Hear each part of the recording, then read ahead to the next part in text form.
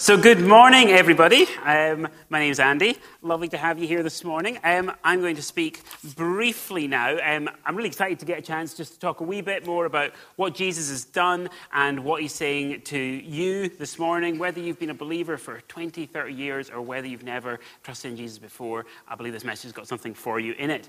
So, have you ever lost something that was important to you? Have you ever lost something that was really important to you? When I was 18, I did a gap year, because I'm apparently quite posh, and we went over to Nepal, and I was there, and part of the deal when you're there is you could only get a visa for 2 months at a time, so every 2 months I had to go and get it renewed. So normally I was fairly organised, and about a week before I would go, get my passport, and go along. So this time, it came to the time when I had to go, and I was looking everywhere, and I couldn't find my passport. So I was freaking out. So I was looking around. I was living with this family, and they were the nicest people. And then suddenly, you're like, you've looked everywhere, and you're like, did they sneak into my room and steal my passport? All these horrible thoughts start coming through. You're like, oh, what happened with it? And then you're like, did I take it out? Where did it go? But I looked, and I looked, and I looked, and I looked, and I couldn't find it anywhere. So then I was like, okay, well, it's actually lost. I'm going to have to go and get a new one. So this meant going along to the British Embassy, and I had to sit down with a lady there, and she said, okay, so what happened? You're like, I don't know, I can't find it. And then went through the whole thing, and she said, that's fine. What city did you get your passport from? And I was like, I don't know, I sent it in the post. And I don't know, Glasgow? I don't know. Anyway, so then she was like, that's fine, come back in a few days, we'll have your passport. And I was like, that's okay, my visa runs out just the day after that, it'll all be okay. So I'll go back, and they say, I'm sorry, your passport's not here yet. And it turns out it wasn't issued in Glasgow, it was issued in Portsmouth, which, not that that makes any difference to me, but I was like, oh no. So I wasn't sure what I could do, and she said, you'll have to come back in a week. And I was like, but I'm going to be living here illegally. And she was like, oh, it'll be fine, don't worry about it. So that was fine, I was 18. So that was fine, I went back the following week, and got my passport, and that was fine. So then I was like, okay, I better go along and get my visa. So I go along, and the guy in the counter says, your visa expired last week. And I was like, oh, I know, but I've got this whole thing, and here's my form to say I had lost my passport. And like, no, we don't care. And I was like, I beg your pardon? And he's like, no, you're living in our country illegally. Here's the potential punishments for you. £100,000 fine, 6 years in prison, all this stuff. So obviously I was freaking out. That's when this guy comes over, and he's like, you know, for 500 quid, I can make this go away. So I wasn't quite sure what to do, but I thought probably engaging in bribery was not the best way out of this situation, so I left it. Eventually I had to go and meet with the Minister for Immigration, and he had a meeting with me, and I had to sit down, and he said, so why were you living in our country illegally? So I had to explain myself. Anyway, he was a very nice man. He gave me a 600 rupee fine, which is about £5, so it wasn't too bad in the end, and I got my visa. A couple of weeks later, I went to the library, and then I was going in, and they said, oh, by the way, you left your passport here. And I was like, What? So it turned out what happened was I was reading a book in bed quite late at night, and I think it was The Life of Pi, and I got to a bit, and I was like, I need to keep my place. I'll use my passport and put it in. Never got quite around to finishing the book and handed it back in. So, top tip, don't use your passport as a bookmark. If you don't take anything away today. So, I'm going to tell a story about that Jesus told about losing something which is important. It's in Luke chapter 15, and it's verses 1 to 7. So if you want to read along with me. Now the tax collectors and sinners were all drawing near to hear him. And the Pharisees and the scribes grumbled, saying, this man receives sinners and eats with them. So he told them this parable. What man of you, having 100 sheep, if he's lost one of them, does not leave the 99 in the open country and go after the one that is lost until he finds it? And when he has found it, he lays it on his shoulders, rejoicing. And when he comes home, he calls together his friends and his neighbors, saying to them, rejoice with me, for I have found my sheep that was lost. Just so, I tell you, there will be more joy in heaven over one sinner who repents than over 99 righteous persons who need no repentance. So I'm just going to have a look at these verses together, and I really think God's going to speak to us through them. If we look at verses 1 and 2, first of all, it says that there was tax collectors and sinners were coming to Jesus. So Jesus was beginning to get a real name for himself. People knew who he was around the country. And tax collectors and sinners were people, it's kind of a catch-all term that Luke's using here, but it was basically bad people. not respectable, looked down on in society.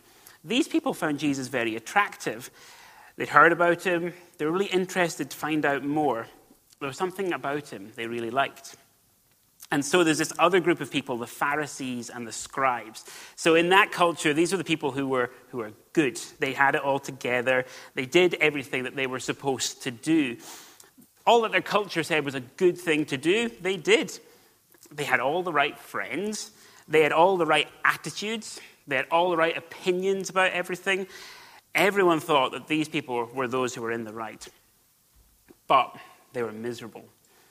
They looked at Jesus and they couldn't stand him. And they started to moan and talk against him. Why was there such different reactions? Why is it that some people, when Jesus speaks, respond with joy and interest, and other people respond angrily and mockingly? And Jesus told this parable to tell us a little bit more. So, verses 3 and 4, he told them this parable. What man of you, having 100 sheep, if he's lost one of them, does not leave the 99 in the open country and go after the one that is lost until he finds it? So it's quite a simple story, really.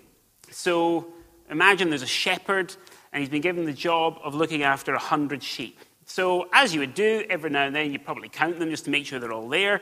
And he's counting, and there's one missing. Checks again, definitely one missing. He decides that he needs to leave the 99 sheep behind and go out and look for the other one. Now, there's a few points that are really helpful for us to know to make the story make sense to us. First thing is that sheep are very valuable, and were extremely valuable back in that time. Each one was individually worth a lot of money. The shepherd didn't own the sheep, but he was actually paid to look after them. So if one was lost, he was in a situation that he had to pay for the sheep out of his own pocket. Or alternatively, he could produce a body and say, well, it was killed by a wild animal. But he was in this difficult predicament. So either he's going to have to go to his boss and say, I'm sorry, I didn't do my job particularly well and I lost one of your sheep and I'm going to have to pay for it out of my own pocket.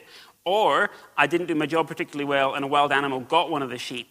So you can see that he's in this position of like, oh, this is a real pickle. And actually, for him, he decides it's worth his while to go out and look for the sheep. The other thing to know about sheep is they're very vulnerable. Sheep need a lot of care and attention. And more than other animals, more than other livestock, they can't survive that long if they wander off and get into danger. And in essence, this sheep was doomed if the shepherd didn't go to rescue it. So the shepherd is under a lot of pressure to try and find it.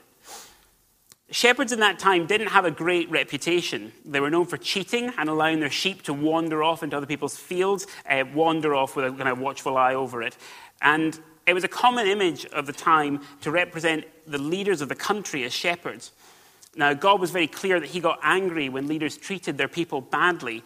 And so Jesus is actually subtly having a go at the Pharisees here. They were seen as the leaders. They were seen as the people who were respectable. And Jesus is starting to tell this story against them. So there's this tension there as he's talking.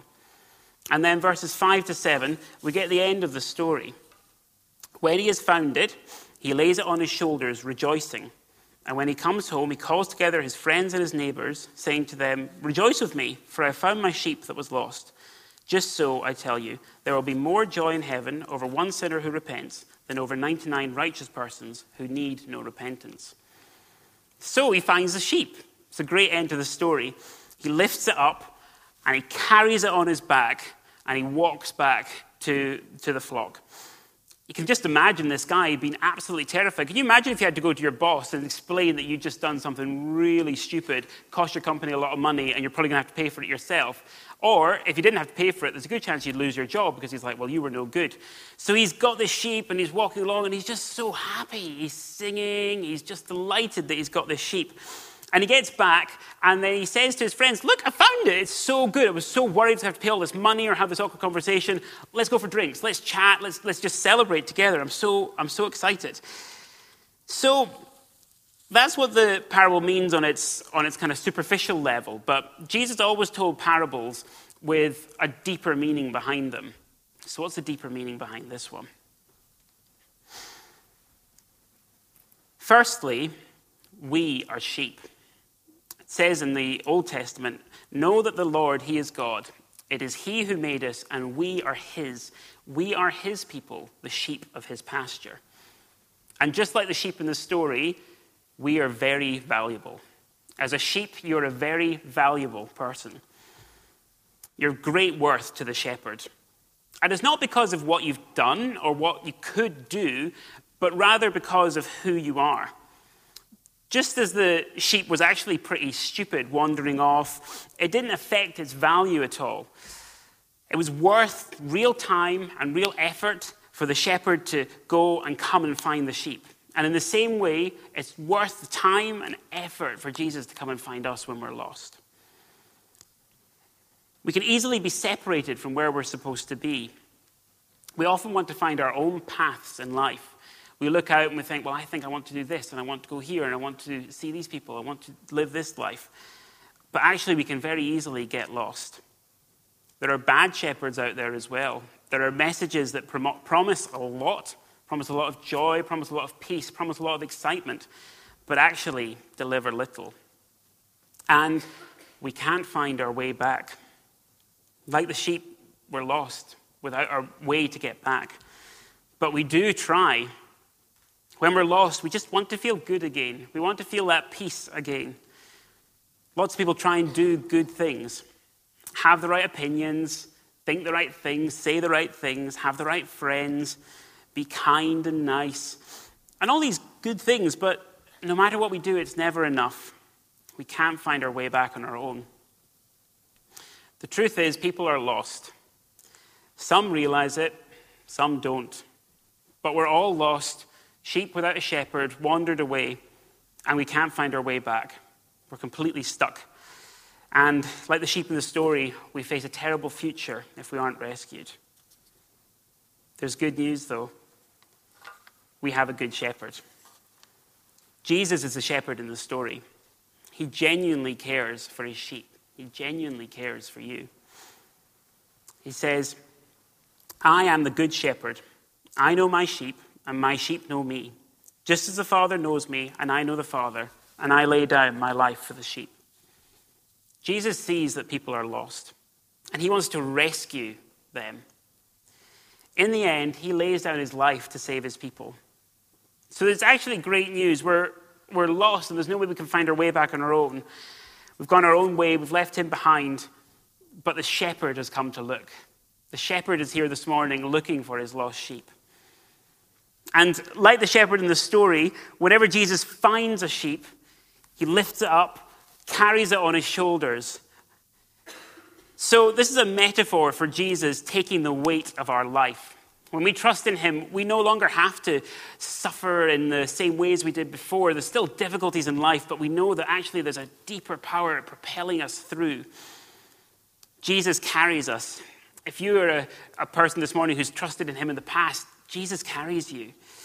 He directs, he guides, and whenever we allow him to carry us, we're allowing him to take control of our lives.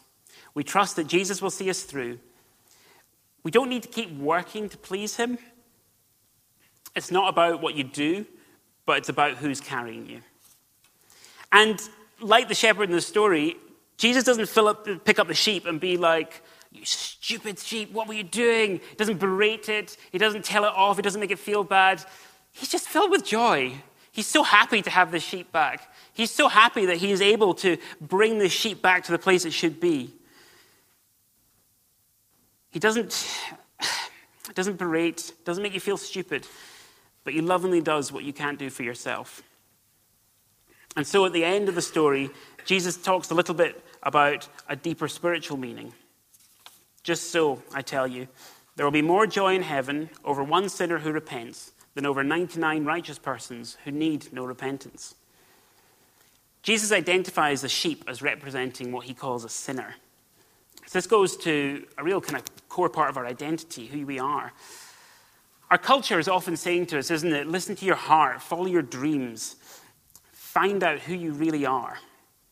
But there's a deeper truth about who you are. You are loved by God. In a sense, you're owned by him. The Bible says he formed you in your mother's womb. Before you were born, he formed you, he knew you. And he has a plan for your life. It says in the Bible that everyone has turned away from God. We've all taken our own paths. The Bible calls this sin. We often think in terms of there's good people and there's bad people in the world. But the Bible says that everyone is a sinner. It essentially says that we're all bad. It says they've all turned aside. Together they have become corrupt. There is no one who does good, not even one. All have sinned and fall short of the glory of God. So really, we're all lost. We look around and we think, though, there has to be a better way than this. We're not happy with the world as we see it. There's so much that's just so messed up. You're reading the news and seeing things online and you're just like, this is not right. And our culture doesn't think it's right either. We all know, we have this sense of this is just wrong. There's so much wrong in the world. And we keep on trying to fix it and it just doesn't work. There's so much wrong around us, and then there's also so much wrong in us. We try ourselves to be better and we keep failing. We're sheep looking for a way home, but we can't get there. We need a savior. We need someone to carry us home. We can fight and not be carried, or we can say, Jesus, I just can't do this anymore. I'm not even going to try anymore, but I'm going to trust that you can do what I can't. This is what the Bible calls repentance. Jesus, I can't do this anymore. I'm not going to try anymore, but listen to you instead and trust that you can do what I can't.